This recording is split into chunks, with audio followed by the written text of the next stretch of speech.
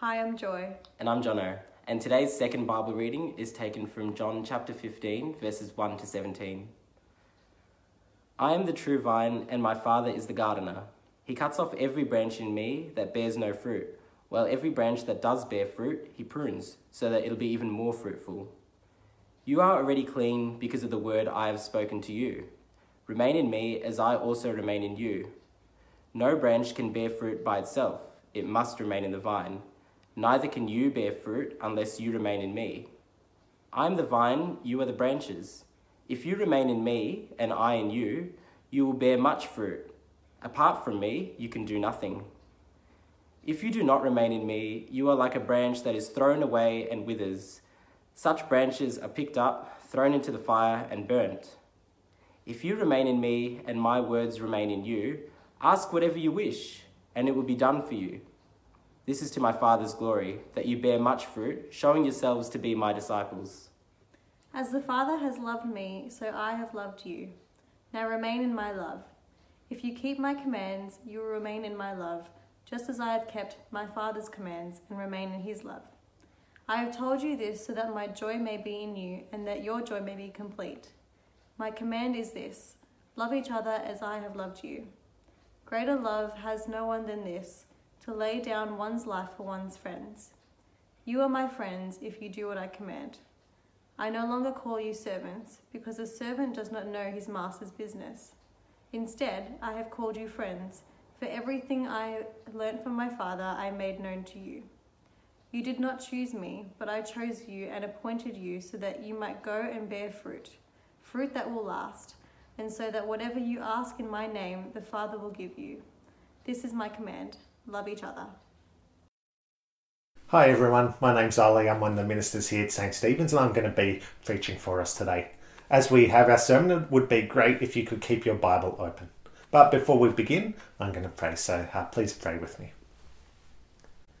Heavenly Father, we thank you for your word. We thank you that it's sharper than a two-edged sword. We ask that it might shape our thinking and might be the foundation for our life. And we pray this in Jesus' name. Amen. Well, have you ever longed for and desired a deep relationship? I know that's something I long for, and I particularly remember longing for it just before I started at college. So I started at college a few years ago, and I distinctly remember talking with Cassie, my wife, and saying, I really hope that there's a good group of guys to go through college with. And in God's kindness, that was what we got. There was a great group of guys that I went through college with. Many of you know some of them. So Bryce Wiegand was here as a student at our church for the last 2 years, and Matt Daroon was a student for the 2 years before that. And they're great guys, and we had a lot of fun going through college together, and we actually did everything together. We studied together, we went in class together, we did our exam notes together. In the breaks, we played table tennis together, we ate KFC together for lunch. We even sometimes wore the same clothes together. Because what we did was we got a special jumper made up for our year level. And here's a photo of it, and this is what it looks like. It was a great friendship we had. And it made college a great blessing. And I wonder whether you've ever experienced a great friendship like that, or you've ever longed for a great friendship like that, a great relationship like that. And I suspect many of us have, because in a sense, part of being human is to desire relationship. And we see lots of the famous books and movies pick up on this idea. Books like Lord of the Rings and Harry Potter, movies like Star Wars, they pick up on this desire we have for relationship. Because what happens in those books and movies? Well, you've got a group of friends that go through incredible adversity together, but always stay true to each other. See, it's picking up on that desire we have as humans for relationship. And what God wants us to know today is that that desire we have is a good thing. It's a great thing. But he wants us to know that it won't be satisfied in friends or in family or even in spouses. See, what God wants us to know is that the only way we can truly satisfy that longing and desire we have for a relationship is with him. And so in John chapter 15, what we see is that we need Jesus far more than we realize, but that Jesus loves us far more than we could have hoped for. And so God wants us to know today how much we need Jesus. And to show us this, to make this point, Jesus uses the most concrete and simple illustration imaginable. He uses the illustration of a vine and its branches. Have a look at verse 1 with me. I am the vine, you are the branches. It's the closest relationship imaginable. It's like a body with its arms and legs. You can't get closer than this. And so that's why Jesus then uses this word remain so much throughout the passage. I don't know if you noticed it while we were listening to the passage before, but the word remain happens 9 times in our passage. It's in verse 4, verse 5, verse 6, verse 7, verse 9. This word just comes up again and again, remain, remain, remain. And it's clear when we think about that illustration because a branch has to remain in the vine. That's what happens. And in fact, that's the only way that a branch can flourish. Did you see that in verse 4? Have a look at verse 4. Remain in me, as I also remain in you. No branch can bear fruit by itself. It must remain in the vine. Neither can you bear fruit unless you remain in me. If we want to be fruitful, then we have to remain in the vine. That's why we need Jesus far more than we realize. Because if we want to live how we were made to live, then we have to be in the vine. Because the thing about branches is their whole purpose is fruit. You can't use the wood of a branch for tools. It's too brittle and breaks. You can't use the branches for firewood. They burn too quickly. The only purpose of a branch is to produce fruit. And so if we want to fulfill our purpose, if we want to live as we're made to live, then we have to remain in the vine. And so there's this common saying in Western society to be the best you can be. If you Google it, you'll come up with all sorts of websites, blog posts, TED Talks, articles, all telling you how you can be the best you possible. But what Jesus says is for us to be the best we can be, we have to remain in the vine. That's the only way we can produce fruit. Now, of course, some people seem to be succeeding by worldly standards away from the vine. They have lots of money, a good job, a good family. But what Jesus says to us is that eventually they will spiritually wither and die. It may not be today, it may not be tomorrow, but at some stage, if we are away from the vine, then we will spiritually wither and die. And we actually see that there in verse 6. Have a look at verse 6.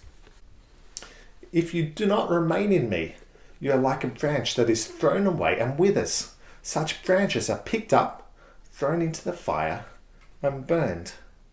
We all know that's what happens to branches when you remove them off. Now, I'm not a great gardener. In fact, I'm quite a terrible gardener. I'm probably the second worst gardener at the church, second only to John. But even I know that that's what happens to branches when you remove them off. In fact, I did this. I've got a vine outside and I went and got some branches that have been removed off from that vine, and this is what they look like. This is some of the branches. This is what happens to a branch when you remove it from the vine. It withers and dies. It's good for nothing other than to be thrown in the fire and disposed of. And Jesus says, apart from him, that is what will happen for us. Therefore, we need Jesus far more than we realize. And what's the purpose of all of this? Well, it's to honor God, to give glory to God. That is our purpose as branches, as we produce fruit. And so the question then is, how do we remain in the vine? Well, in one sense, the good news is, the first thing to note is that Jesus first remains in us. God remains in us. And so we heard last week that God sent his Holy Spirit to be with us and so that we can know him. And so that's the good news, that first of all, God remains in us. But we can't use that as an excuse to neglect our relationship with him. And so we have to try and remain in him as well. And so part of that means listening to God speak through his word and responding in prayer. And so that's why Hudson Taylor, a famous missionary to China, any time he was told that a fellow Christian worker had had an affair, do you know what his comment was, what he'd ask? When did he stop his quiet time?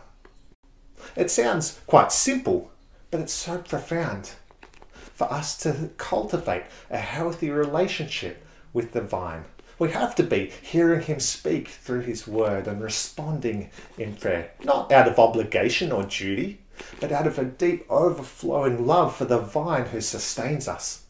We need this vine, we need Jesus far more than we realise.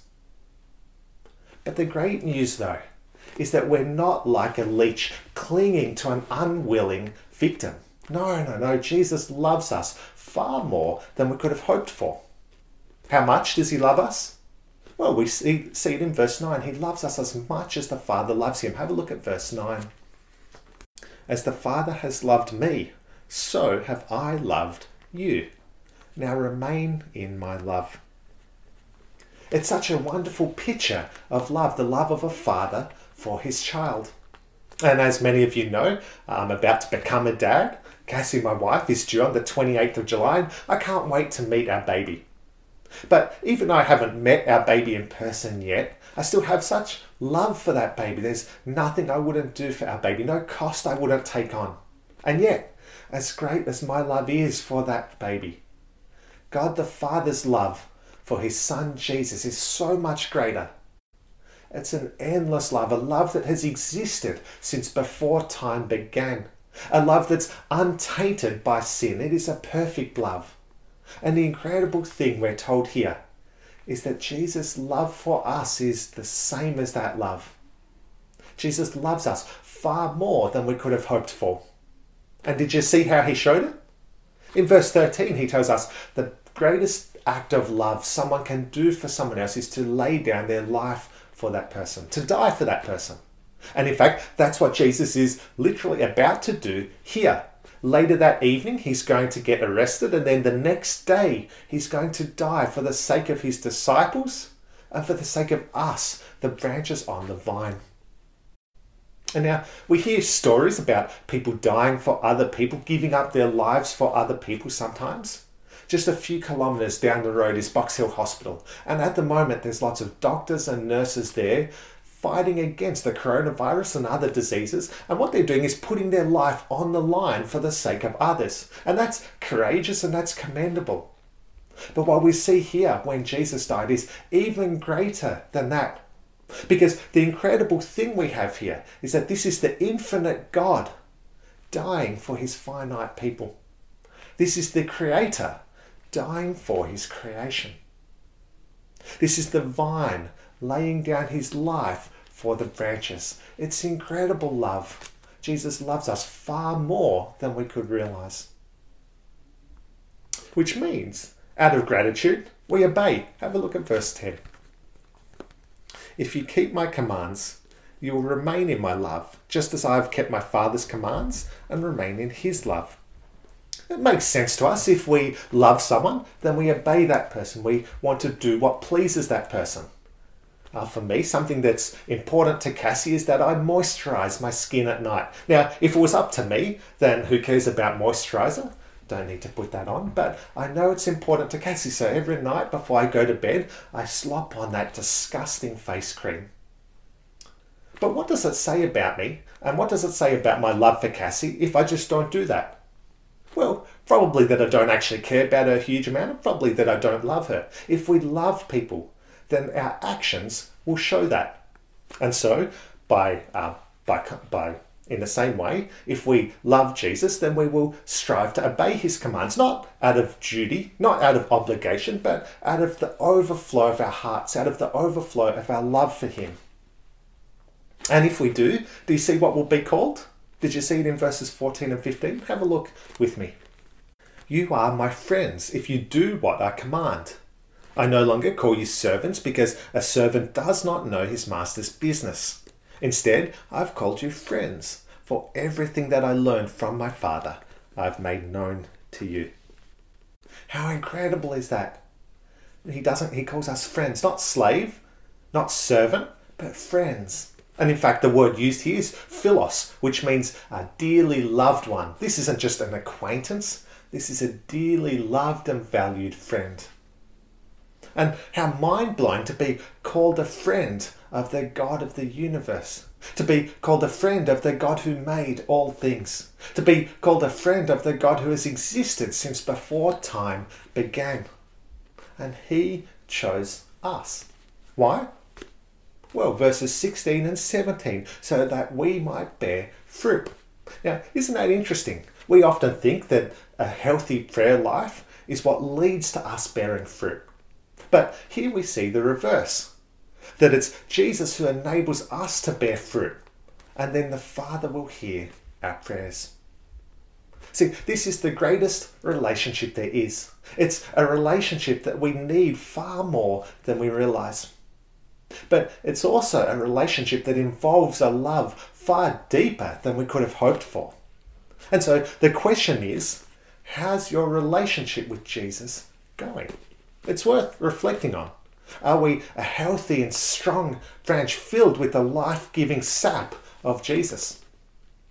Or are we withering a little bit?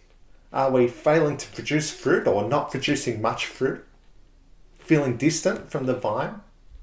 What does your fruit say about your relationship with Jesus? Are you shaped by your relationship with Jesus, bearing much fruit? How do you respond to life's circumstances? What do your emotions say? Are you patient when someone at work asks you to explain something simple, or when a teacher at school asks you to do something you don't want to do? Or do you snap back at them and respond with harsh words? Do you love those who are unkind and thoughtless to you? Or do you fight fire with fire? Do you take joy out of being able to serve others? Or do you grumble when someone asks for help? Do you apologize and seek out forgiveness when you've wronged someone? Or do you let it slide and hope they'll forget? What does the fruit we're bearing say about our relationship with the vine? See, the fruit-bearing power comes from the vine, and so as branches we have to remain with Jesus, and we have to remain in the vine to produce fruit that will last. How's the fruit of your relationship with Jesus going? See, at the start of today, we said that relationship is a great desire of humans. It's part of being a human. But as great as my relationships were with the college guys, as good as it was, it's only a mere shadow pointing forward to the ultimate relationship, the relationship we have as branches with the vine. Jesus, the vine, loves us far more than we could have hoped for. And C.S. Lewis says this about Jesus' love, shown in his death. This is what C.S. Lewis says. Christ died for you individually just as much as if you'd been the only man in the world. That's how much Jesus cares about us, that he died individually for each and every one of us if we remain in him. How incredible is that the creator of the world would want a relationship with us, his creation. That the eternal and infinite God would want a relationship with us, finite and created beings. That the all-knowing and all-powerful God would want a relationship with us, lowly humans. That the vine would want a relationship with us, the branches. What a mystery it is. But that's the incredible privilege that we have, the privilege of knowing and being known by Jesus, of loving and being loved by Jesus. So how can we satisfy our deep desire for a relationship? Well, it's only in Jesus, the true vine. I'm going to pray and thank God for that. Please pray with me.